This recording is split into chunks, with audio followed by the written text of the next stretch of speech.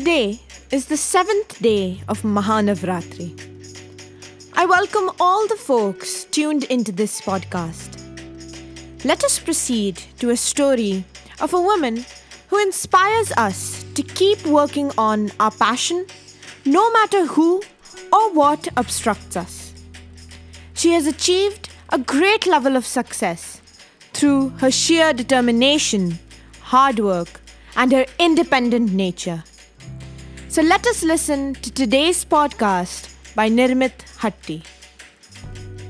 Hello everyone, I am Nirmit Hatti and today I am here with another podcast on a lady who has proved that every woman is no less than a man in any field. She is none other than Kiran Mazumdar. She is now the billionaire entrepreneur of Biocon Limited. This company is amongst the leading companies in India. Biocon Limited, a biotechnology company based in Bangalore, India. Now let's take a look on how her life turned into inspiration for many household workers. She was born on 23rd March 1953 in Pune, Maharashtra state, to Gujarati parents. She was educated from a well-known college of Bishop Cotton Girls High School and later from Bangalore University. Her father, Rajendra Mazumdar, was a unique thinker. Unlike others, he suggested her to study fermentation science and become a brewmaster, which was not a very traditional field for women. After her education, her family moved to Australia. There, she worked as a trainee brewer at Melbourne. Later, she got a job as technical manager at Standard Maltings Corporation, Baroda. She constantly kept looking for job opportunities abroad, while she met Leslie Auchincloss, the founder of Biocon Chemicals Limited of Cork, Ireland. Biocon was a company produced enzymes for using in the brewing, food packaging and textile industries. Auchincloss was looking for an Indian entrepreneur to help establish an Indian subsidiary.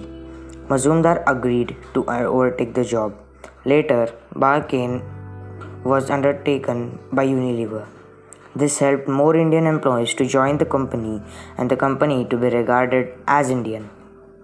Kiran got a lot of promotion as the company started making pharma, and Kiran was an expert brewer by now. As she became the CEO of the company, she changed the way how company worked. She started some concepts like affordable innovation and brought cost-efficient products after success. The company expanded its production. It produced drugs too. It brought business for diseases like diabetes. It also treated psoriasis, a skin pigment disease.